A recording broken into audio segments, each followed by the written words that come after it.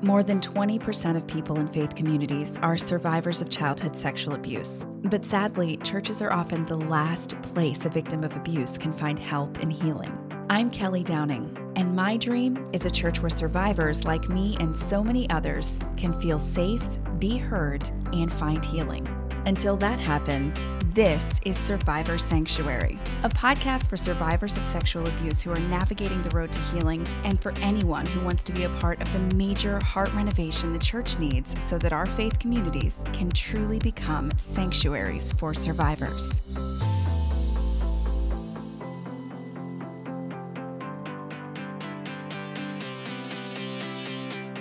Welcome to episode 103 of Survivor Sanctuary, and the very first episode of 2023. And if you're listening around the time that this is published, Happy New Year to you, a brand new year.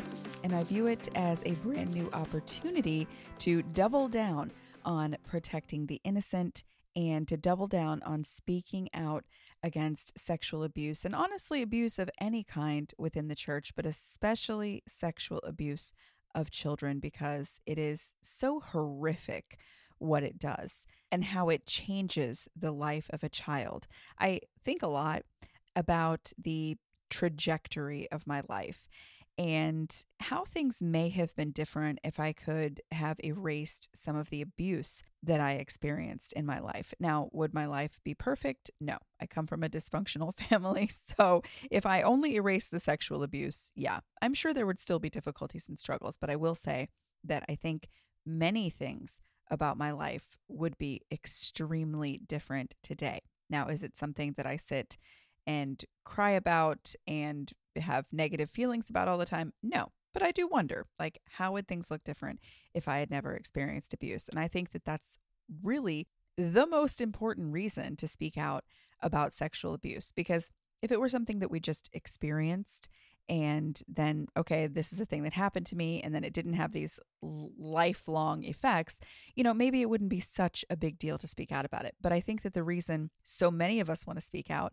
advocates and survivors and people who find their voice and suddenly they're like, I want to talk about this, it's because I think that so many of us realize how deep the roots of abuse go and how they affect our lives long term. And not even just in my own life, because I can see in my own life what abuse has done and the lasting effects and the negative effects. But when I look at some other survivors and I just see that hundreds and thousands of people whose lives have been affected by sexual abuse. There are millions of people. I haven't, had an opportunity, obviously, to be impacted by the story of all 45 million adult survivors of childhood sexual abuse in this country. But the thousands that I have been impacted by show me the importance of preventing childhood sexual abuse and the importance of responding properly to childhood sexual abuse, because the better we respond and the sooner we respond, the sooner we are able to give resources to survivors and to help them through what they're going through and support them. The more support a survivor receives as close to the abuse as possible, the more likely that they are going to heal and be able to move on. And it kind of mitigates the effects of the sexual abuse in their lives. So that's super important. And that's one of the big reasons that Kelly's never going to be quiet about sexual abuse. I'm always going to share my opinion and share it loudly and clearly with anybody who will listen and with some people who don't want to listen. And that's the way it goes. And I bring that up because, just want to reiterate that in 2023, I plan to speak out about sexual abuse and to keep being a voice and to keep being loud. And I want to encourage you as well, not that you're under any obligation to speak loudly or to have a platform to talk about sexual abuse, but I want to encourage you that if you want to speak out and you want your voice to be heard and you want to make an impact, go for it. And don't let the negative Nancys in the background kind of stop you, is what I want to say. And there's a reason. There's an experience that I had this past week, in fact, just a few days ago over the holiday, that I want to share that it has me like doubling down on my efforts to speak out against abuse. But before we get into the purpose of today's podcast and the actual topic on today's podcast, I want to remind you, because it is a brand new year, maybe you're resolving to work more on your healing in 2023. Maybe you're resolving to support more people who are speaking out against sexual abuse, and you want to be a part of that. And if you do, well, you can become a patron of the Survivor Sanctuary podcast. You can visit patreon.com/Survivor Sanctuary.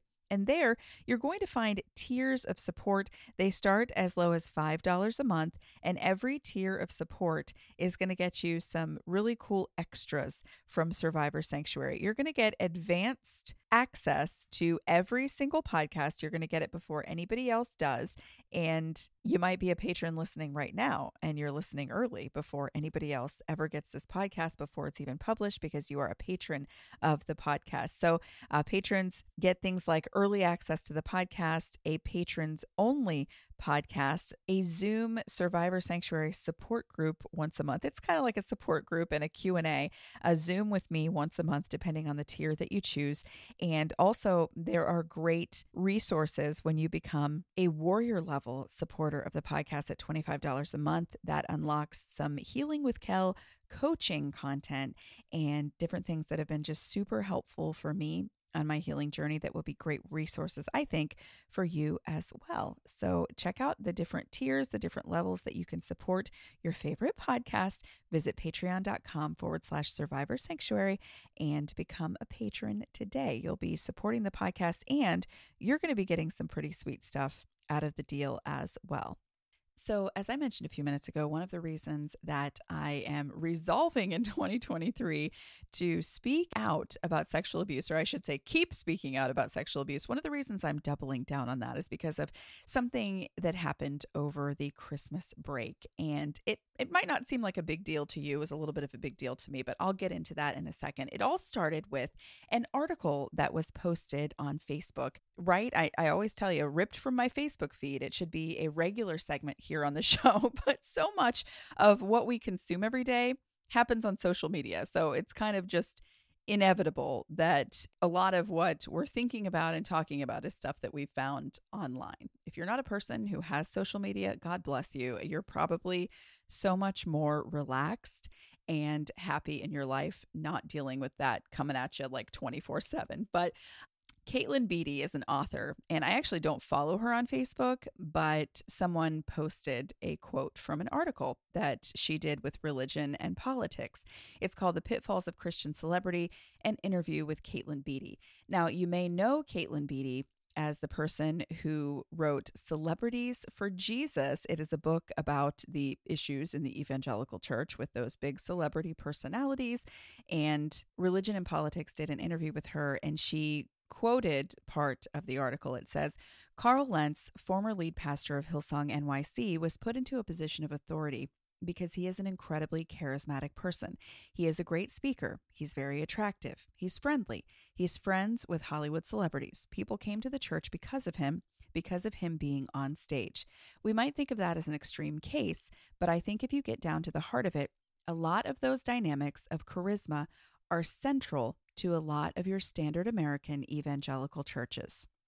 Now, that's just a portion of this article from Religion and Politics, which I will link to.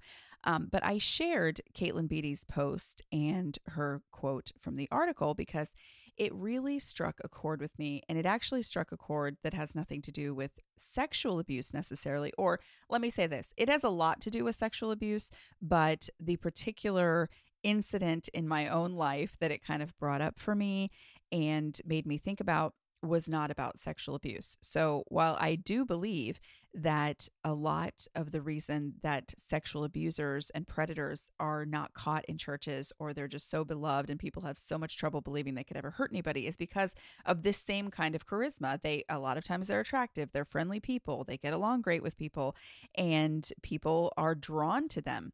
It's not in every case of a sexual abuser or a predator, but in many cases it is.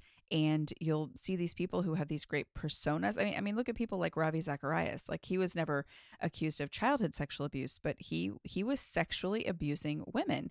And he was this incredible apologetics mastermind.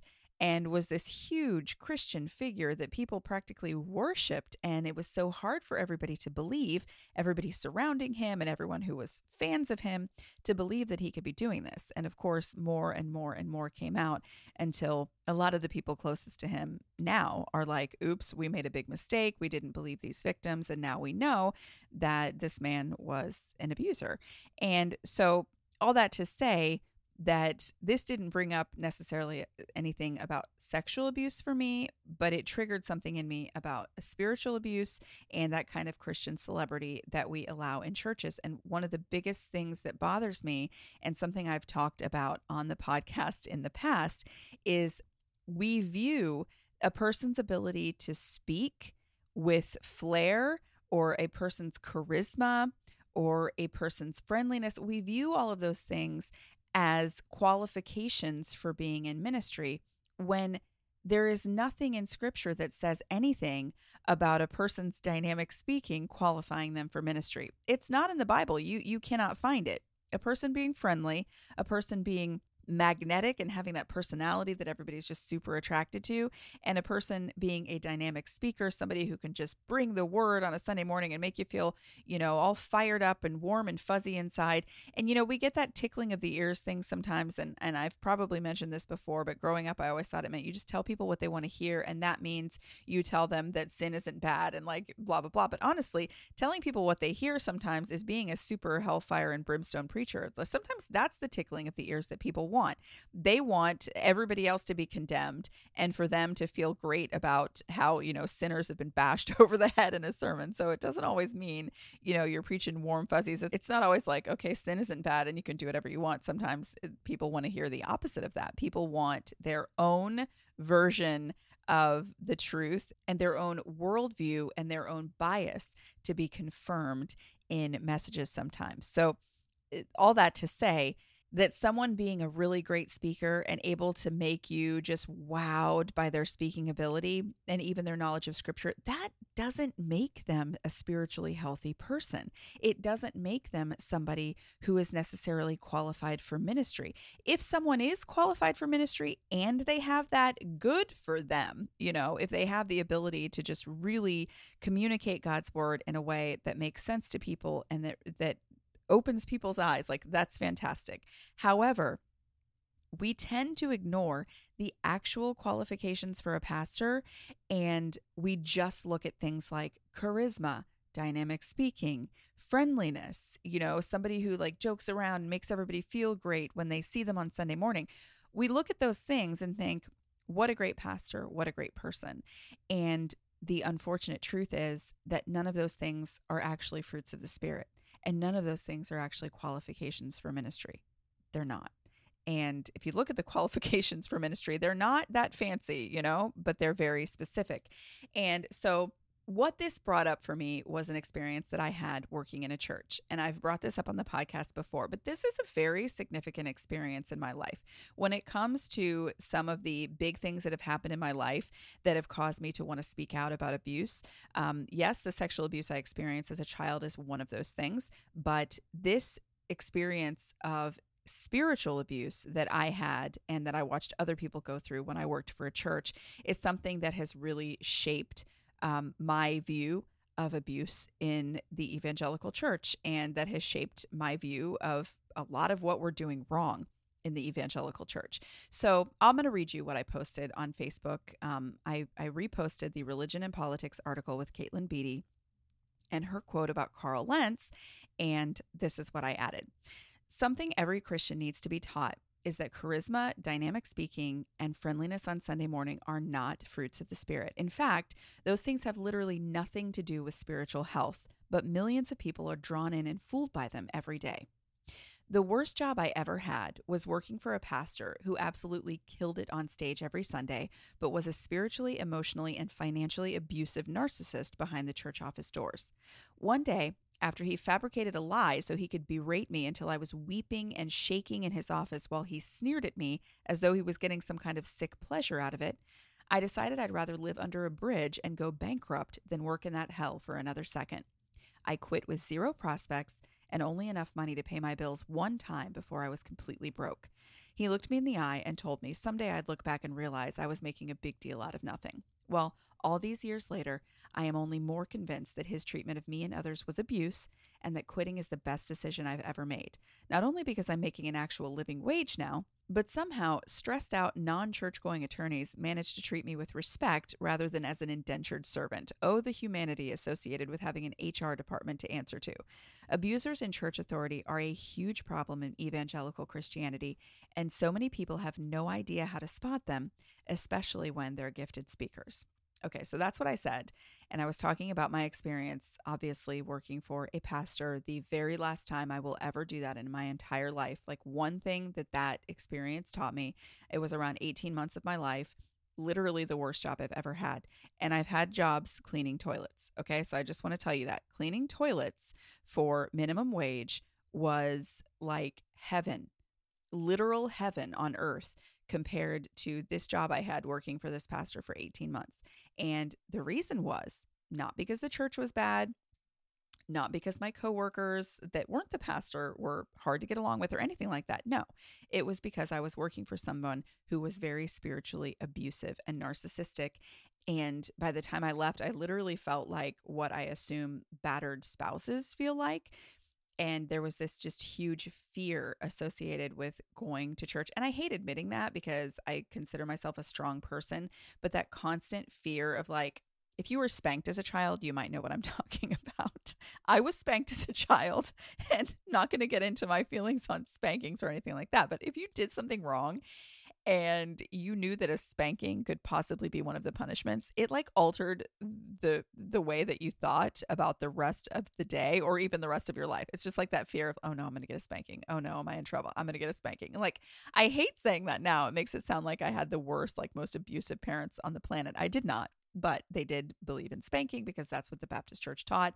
And so, yeah, we got spanked, and it was this constant fear of getting in trouble. And I want to say that trauma follows you around later in life because you have that constant like fear, not in every situation, but in random situations where it's like, you have that feeling again of like a little kid about to be spanked. Well, that's how I constantly felt working for this church. And that's not a strong enough way of putting it, I don't think, because it was worse than like this fear of, oh no, I'm in trouble. It was just a constant stress and pressure of like, keep the angry person happy, keep the abuser happy so that he doesn't explode and so that I don't suffer the consequences. And that's how it was. It was really a terrible, terrible experience. So a family member saw the post and was asking me about, what had happened. And so I just kind of went into my experience at this church and was explaining like what had happened, what I went through, how I felt, and what had happened in this conversation I had with this pastor that I had talked about on Facebook. And I will say this is the first time that I ever really directly posted anything about my experience at this church. And I had that same fear. I actually was shaking a little bit after I posted it, thinking he follows me on Facebook. So does his family.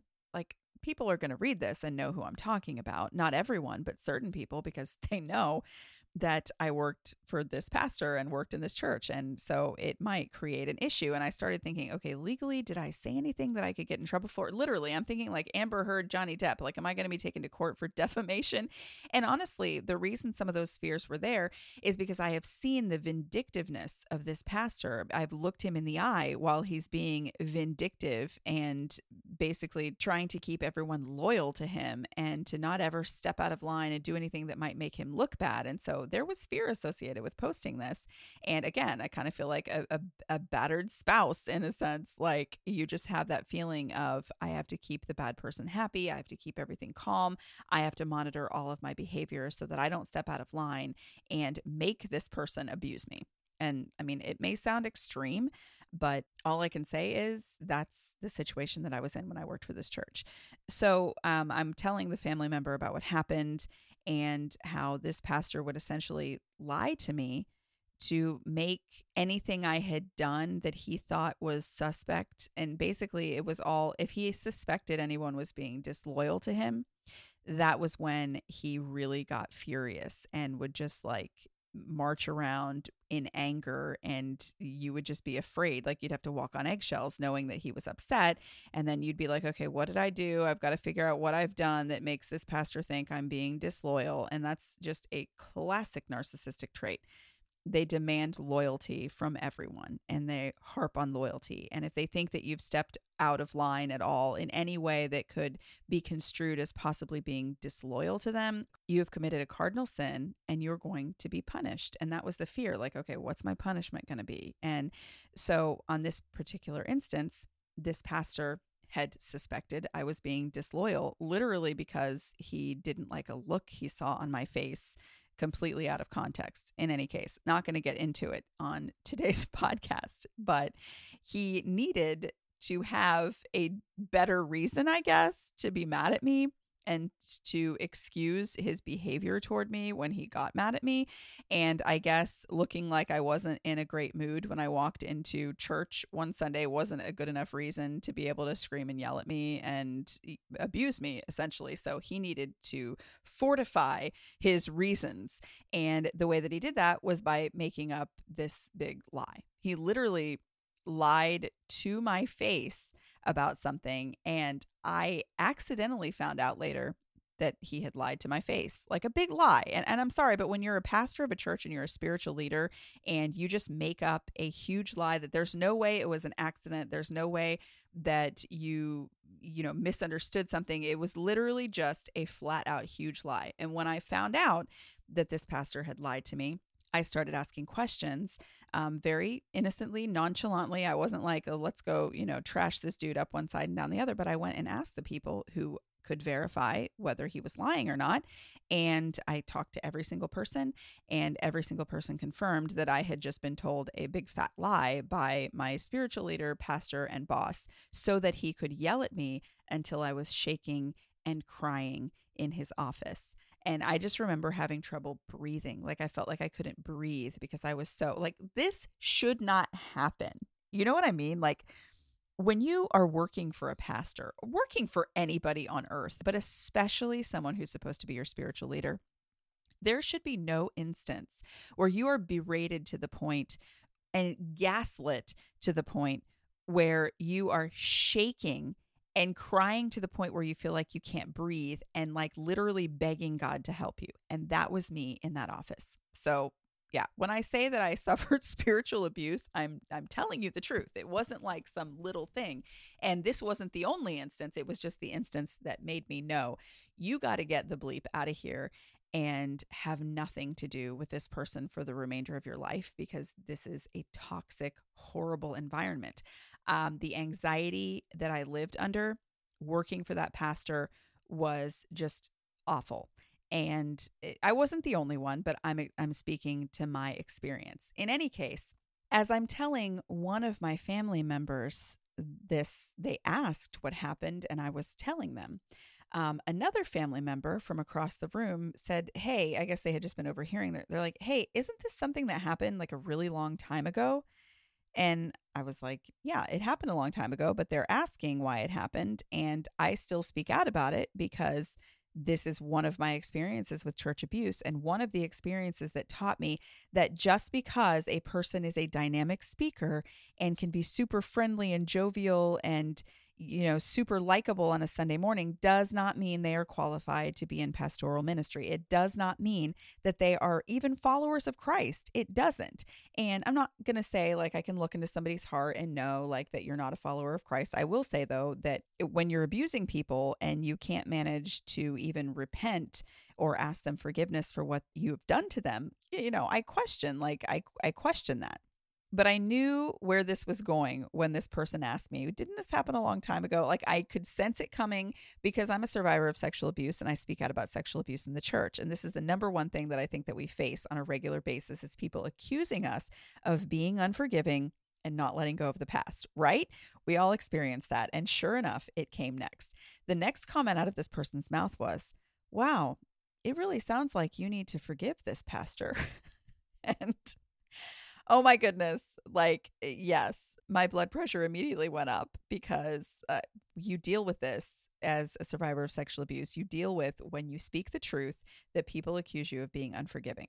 when you speak the truth and you speak out about abuse that has happened to you, people accuse you of living in the past, not forgiving and moving on, not forgiving as the Lord forgives, and, yada, yada, yada. It's basically, it's not, I don't want to call it Darvo necessarily, because the deny and attack thing isn't necessarily happening. Maybe the attack, if you consider that they're reversing victim and offender. And so that's the part of the It's more like Arvo that you're getting, because no one's denying that it happened, but you are being attacked by being turned into the perpetrator in this instance. So I'm talking about some deep spiritual, emotional, psychological, and financial abuse that I had gone through in this church. And the response to that is, wow, it really sounds like you need to forgive, which takes all of the wickedness and sin that's been committed and it places it on you. So now you're not the victim talking about your experience of being abused. Now you are the abuser because you are selfishly and sinfully withholding forgiveness from someone. And so, yes, this experience is something that it happens a lot. I was able, I didn't become angry at this. Like, it angered me in a general sense because this is something that survivors experience all the time. Like, it's just something we go through when you speak out about sexual abuse. And I see it with pretty much every guest I've ever had on this podcast. When you speak out on sexual abuse, you find your voice, you begin speaking out. There is all this pushback from the church, especially. It just is all this pushback from the church talking about how you're unforgiving, that you just need to forgive this person and you need to move on. So there's not an acknowledgement of the sin that was committed against a victim. There just isn't, or if there is, it's like this obligatory, like, oh, okay, a wrong was done. However, because you're talking about it, that means you haven't forgiven. And because you haven't forgiven, that means you're the person who's in the wrong. And now this person who sexually assaulted you when you were like, a small child, they're the victim here. And it's just so ridiculous. It is completely and utterly ridiculous that this is something that we continue to experience as survivors of sexual abuse, that we have to go through this and listen to this from people. It's ridiculous that we're already suffering from the effects of sexual abuse in our lives. And then when we begin speaking out and finding our voice, it's like, instead of really getting help, which we do get, there are a lot of people who are survivors themselves or advocates, and they're great help. There are podcasts we can tune into and hear somebody, affirm that what we're going through is not something that makes us crazy or that makes us unforgiving. There is that. But on the flip side of that, there are so many people in the church who are simultaneously just telling us we need to forgive and move on. You need to move on. You need to forgive. The fact that you're still talking about this, just like what was said to me by a family member, didn't this happen a long time ago? Wow, it sounds like you really need to forgive this guy. And, my response to that is, well, perhaps that's true. In this instance, I'm not going to deny that there may need to be some inner healing for me, because this is a person who really, really triggers me. And I can get very heated discussing some of the things that happened. Now, does that mean that I'm just an unforgiving, horrible person who wants to be bitter and bash someone? No, because on the flip side of that, I experienced spiritual abuse by a man who I also watched spiritually, emotionally, psychologically, and financially abuse other people. And he is still in pastoral ministry, and he has never repented of these things. And repentance for this man would involve him coming to me and asking for my forgiveness because of the things that he did to me. But when I confronted him, which is what scripture says to do, if someone has offended you, go to them. I confronted him when I quit. I was like, I'm giving you my 2 weeks notice. You have lied to me multiple times. And I mean, that was the thing that was really the straw that broke the camel's back, was the lying so that he could abuse. But I didn't really focus on all of my grievances and all of the abuse I had experienced at his hands. And it was just that final straw that I really focused on, because it was the third time he had lied to me. And it was a big lie that he just literally just made up a huge lie so that he would have something to be mad at me about that wasn't even real, so that he could yell at me. Like, that to me, when you're a spiritual leader, you're my pastor. Like, you may be my boss, but you're also my pastor. You're supposed to be a Christian. Why are you lying? And why are you lying so you can be vindictive and mean? Like that, none of that is the fruit of the Spirit. Absolutely not any of it. And the thing that happened was literally, I did not, when I talk about this, I'm thinking people are probably going to think I was like pilfering church funds or something. No, I wasn't. He just suspected I was unhappy with his abuse of me. That's literally why I got in trouble with his pastor, because he suspected that I was being disloyal. He suspected that I was seeing through him, which I definitely was, because I saw him as an abuser when my eyes were finally opened and I realized this is not just me. This can't just be like, there's not anything. It's not like, not saying there's never anything wrong with me, but to live in fear of your employer when he's also your pastor, to have to walk on eggshells and deal with being berated constantly, with being treated as though you're a slave and that your time isn't your own and you're going to upset the big bad boss and get a scolding in the principal's office and then be berated in front of other people. Like, just, I knew at that point, my eyes were opened. This is abuse. And I didn't know very much about abuse back in the day. I wasn't even acknowledging the fact that I had been sexually abused at this time. I was living in a very dark, like, I don't know anything about abuse era of my life. Okay. So it wasn't like I was looking out for the abuse. It just was very clearly happening to me. And even as a person who didn't know anything about abuse, I recognized that I was not being treated the way a human being should be treated, but especially not the way that a person should be treated by their pastor. No matter how annoyed or mad he got about something, or no matter what kind of frown was on my face, at 8 a.m. on a Sunday when I'm rushing in late and being attacked at the church door, like, nobody should treat another human being that way, but especially someone's pastor shouldn't. So it finally just dawned on me, hey, this is not okay. Like, I am living in a nightmare here and I have to get out. And so I made that decision to quit. And when I say zero, I had enough money to pay my bills once. That was all the money I had in the world. Didn't have a savings other than enough to pay my bills once. And then I was not going to have any money, was not going to be able to pay any of my bills, including a car payment and insurance and all that kind of stuff that you need. But I quit with zero prospects because I knew that being homeless and bankrupt would feel better than continuing to work in that abusive environment. So that should say a lot. In any case, to the point the person made about, oh, it sounds like you need to forgive. Yeah, I have strong feelings about this. I don't believe that I have condemned this person by my thoughts or feelings, or that I'm withholding forgiveness just to be like, some terrible person who, well, I'm never going to forgive you because I'm mad. No, it's a situation that's more like, hey, this was abuse that I experienced. I confronted this pastor and he did not repent. I confronted him and he did not acknowledge that he had lied to me, even though there were probably like 5 or 6 witnesses that could corroborate and did corroborate with me that what he said was not true. And so I had all those, witnesses, and his biggest thing was, you have been talking about me behind my back. Like, that was all he was concerned with, because again, narcissism. It's this demand for loyalty. Nobody can talk about you because you got to keep everybody thinking you're this amazing person and this persona that you've built up. Everybody has to believe that you're awesome. And if they don't, your world is going to end or whatever. So when confronted, and I literally said, hey, you told me this, and based on the statements of these witnesses, what you told me was a complete lie. It just wasn't true. And that's not the first time you lied to me. And then I brought up other lies that I had caught him in, and it was not acknowledged. In that conversation, it was just, well, this was not my intention at all for you to quit. And, we hate to lose you. You've been a great person. Like, it was just, there was no acknowledgement. And I probably should have pushed harder and been like, hey, this is me coming to you from, like, as scripture says, because you have wronged me.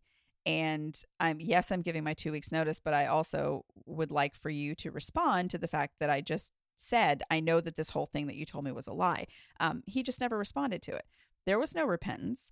And in fact, he doubled down and was like, no, this was never my intention, for you to get upset and leave. And, I think someday you're going to look back on this and you're going to realize this really isn't a big deal. I think sometimes we think things are a big deal. And then later on in life, we look back. Well, this is me like 10 years later, 11 years later, looking back and saying, no, I'm more convinced now, knowing what I know about abuse, sexual abuse, spiritual abuse, whatever kind of abuse, knowing what I know now about abuse, I am not looking back and thinking, that wasn't a big deal. Man, I quit that job with nowhere to go and no money and no prospects for employment.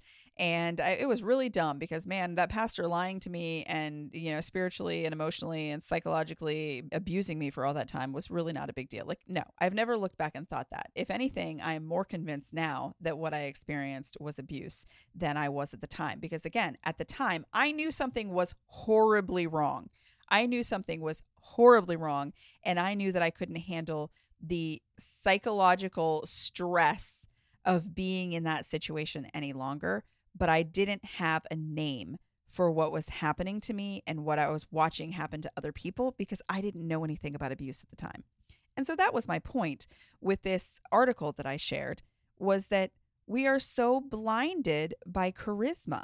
We're blinded by a person's magnetic personality. We're blinded by their ability to entertain us when they speak. And that's really what it boils down to. Man, if you're never bored during a sermon, you're being entertained by someone who's a gifted speaker. And I'm not saying that there's anything wrong with that. I'm not saying that somebody being a gifted speaker, that you should look for somebody who's just the worst speaker you've ever heard. I'm not saying that. But I am saying that if you're just super enjoying an entire sermon that you hear and everything is like the greatest thing you've ever heard and you leave just in this great mood and you can't wait to hear this person speak every week, then that's charisma. That's dynamic speaking. That's someone who's gifted in the area of speaking. That does not translate to this person being a good, moral, spiritual, or Christian person. It just doesn't. That's not to say that if someone is a dynamic speaker, they can't be a good Christian. That's not where I'm going with this. It's just saying that we are so blinded by this as Christians. We are so blinded by this ability. Like, I have a friend whose daughter was like, man, I want to go to Texas. I really want to go to Texas. I just want to go to this church. And I was like, why? Oh man, that guy's such a great speaker. I have to go to this church. I'm like, you're going to plan a whole vacation so you can go to a church to hear a guy preach, or you can just watch him online. Like, that to me is kind of like what I'm talking about here. Someone is such a dynamic speaker that somebody's going to give up their vacation days and all their money to travel to this church across the country so they can hear this person speak. And maybe that person is the greatest pastor in the history of pastors, and maybe they are so on point in their spirituality and they don't abuse anyone and they're great. Fantastic. Because charisma, again, doesn't make someone an abuser. But many abusers have charisma. They have that magneticism that draws people right to them. And the people that just experience them on a Sunday morning, the people that just experience them in sermons or when they're getting that high five and the pastor's like, hey man, how you doing? And tells like a little joke because that's the only interaction they ever have with them. People are using those experiences and judging that person's spirituality. And all I'm saying is you cannot do that.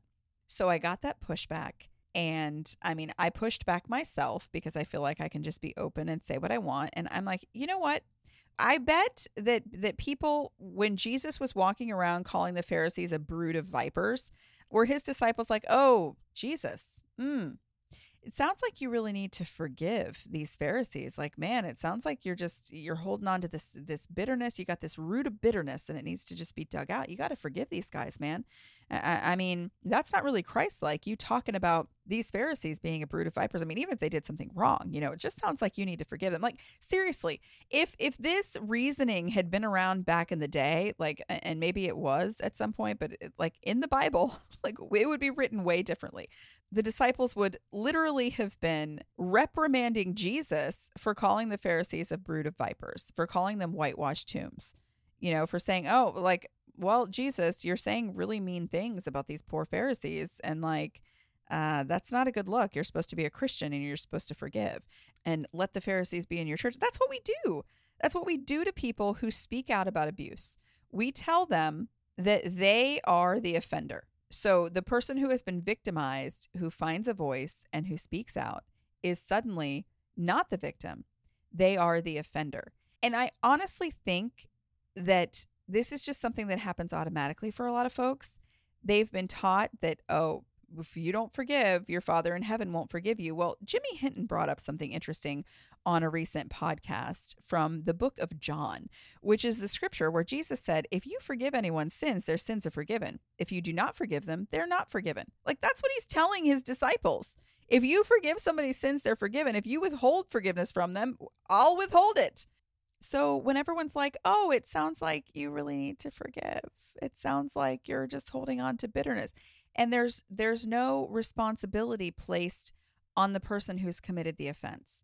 There's no, like, their wrongdoing is suddenly erased because you are now the offender. You are the withholder of forgiveness. It is weaponized forgiveness.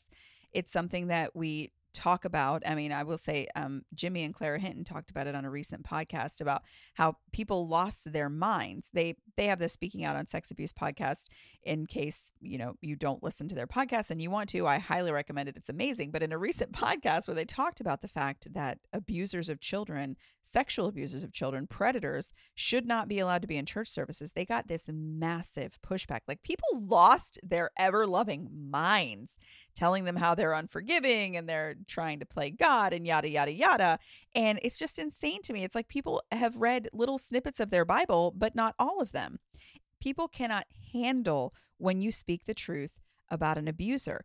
I don't know if it's just that it makes them uncomfortable, but it just seems to be this automatic reaction, like something a family member said to me, like what I said.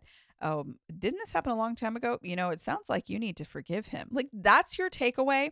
That's your takeaway from this supposed man of God abusing me and other people for a long time and not repenting for it, and then just moving on to a new church where he's just celebrated and worshiped the world over. Like, that's your big takeaway?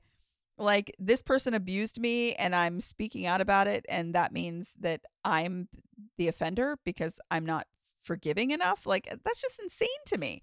But it's what happens to so many of us. And I think that it's partly just an automatic thing. We're uncomfortable with confronting sin. We're uncomfortable with, I guess, the cognitive dissonance associated with the fact that a person can be both this great speaker and purport to be this great Christian and can also be abusing people behind the scenes. It makes us so uncomfortable. The cognitive dissonance is so uncomfortable that we need to grasp at anything that's going to make our brain feel better. And the thing our brain reaches for first is, oh, well, you're just not forgiving. And if you just forgive, then this whole problem goes away. But no, it doesn't.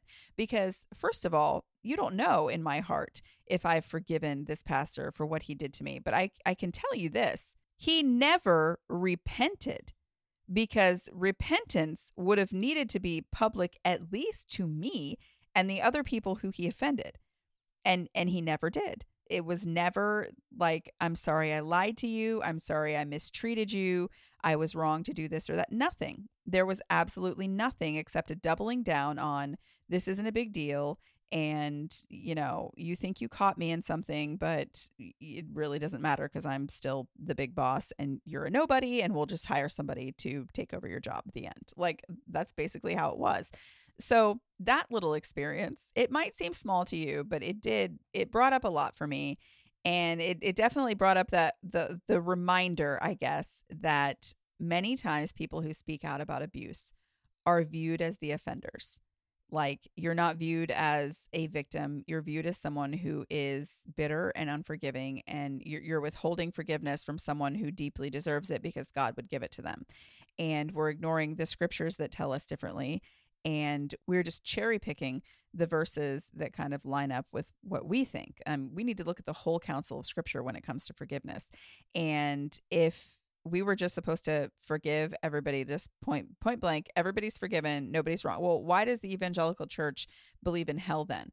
Because God clearly does not offer unconditional forgiveness if people who don't accept him and repent of their sins are going to burn in hell. I'm just saying, that's a teaching in evangelical Christianity. So if you believe that God sends people to hell for eternity for not repenting of their sins and accepting his free gift of salvation, if you believe that, then you have to believe that God does not forgive unconditionally, because he doesn't. The Bible never says that his forgiveness is unconditional. It's repent. And if people do not repent, then they don't receive that forgiveness. It's just, that's the bottom line if you want to get super like scripturally technical about it. So it was just a reminder to me of the battle that we face as survivors of sexual abuse. It's not a glamorous thing. It's people, you would think, oh, I want to help kids not be sexually abused. Well, what a great thing that you don't want kids to be abused. But the nanosecond that any of the ways you go about that makes somebody uncomfortable, you are suddenly an offender who is unforgiving, and you need to forgive. And you withholding forgiveness from an abuser makes you the offender and them the victim. It's like Arvo, like kind of part of Darvo. And it's something we all experience. But I was happy that I got to just express my opinion on that to my family member who thought I needed to forgive. And I just reminded them, listen, Jesus didn't say, oh, let's forgive the Pharisees for being a brood of vipers and whitewashed tombs. No, he called them out. And scripture tells us to publicly call out people who are elders, who are leaders in the church, who sin. We're supposed to call them out in the NIV. But those elders who are sinning, you are to reprove before everyone so that others may take warning. Reprove them before everyone. It's not like go and hide and, just whisper to them between yourselves so that you don't make anybody look bad. Don't put up that Facebook post. No, they're to be publicly reprimanded in front of the whole church. It serves as a strong warning to others. That's what scripture tells us. So in this brand new year, 2023, unless you're listening to this like 3 years from now, which is always a possibility, but in this brand new year, I have resolved to keep speaking out on sexual abuse because, as I mentioned in the beginning of this episode, just chipping away at it, sometimes it feels like you're not making a big impact and a big dent, but we're chipping away. And I think that continuing to speak out is so important because there's so much misinformation out there about abuse and about how Christians should respond to abuse. And it's detrimental to survivors of sexual abuse. And it's detrimental to the children out there who we are placing in harm's way because of our ignorance about how forgiveness works, how abuse works, and God's view on the whole thing. We're ignorant of so many things in scripture and just in life in general that are putting children in danger. So I resolve in 2023 to keep speaking out. Sometimes you feel like you're beating the air. Sometimes it feels like it's completely pointless and that no one's ever going to listen. But I want to encourage you in this brand new year, if you want to speak out and you want to use your voice, to go ahead and do it. And don't let the ignorance of other people and their lack of knowledge about abuse stop you, because we have enough of those people, right? We have enough people who are like, oh, let's just be quiet and forgive and not say anything. And that's how I went 30 plus years without talking about the fact that I had been sexually abused. And if someone had encouraged me from the time I was a child, speak out about wrongdoing, abuse is wrong. This is bad. This shouldn't have happened. Like, if I had known any of those things as a child, I wonder how many people I could have prevented from being abused by the person who abused me. So let's keep speaking out. Let's make that a resolution or a goal in 2023 to keep doing this work. It's not easy. It is thankless so much of the time. But if it can help one person to have their eyes opened to how to protect children from sexual abuse, if it can prevent the sexual abuse of one person, or if it can aid in the healing of one person who's already been abused, then it is so, so worth it. And so I just wanted to encourage us with that today. Speaking out about abuse, speaking up about abuse is not a sin. It does not make you the offender, and it does not make you unforgiving. It makes you a person who cares deeply for the innocent and for justice. And as Jimmy Hinton tells us in his podcast and reminds us, and as scripture tells us, the foundation of Jesus' throne is righteousness and justice. We can't ignore the evil that's going on in the world in the name of being forgiving, because that's not scriptural. It's not Christ-like. And that's something that we need to keep harping on until the church begins to actually understand it. And that's what I've got for you today. I want to thank you as always for tuning in for another episode of Survivor Sanctuary. I'll see you next time. Thanks for listening to Survivor Sanctuary with me, Kelly Downing. If you found value in today's podcast, please leave us a review on iTunes. Not only will it put a big smile on my face, more importantly, your reviews will help make it easier for other survivors and survivor advocates to find this podcast. Also, make sure you subscribe to Survivor Sanctuary wherever you listen to podcasts so you never miss an episode. You can also join the conversation in our Survivor Sanctuary Facebook group. And for exclusive content, be sure to visit survivorsanctuary.com. Join me next time for another episode of Survivor Sanctuary. See you then.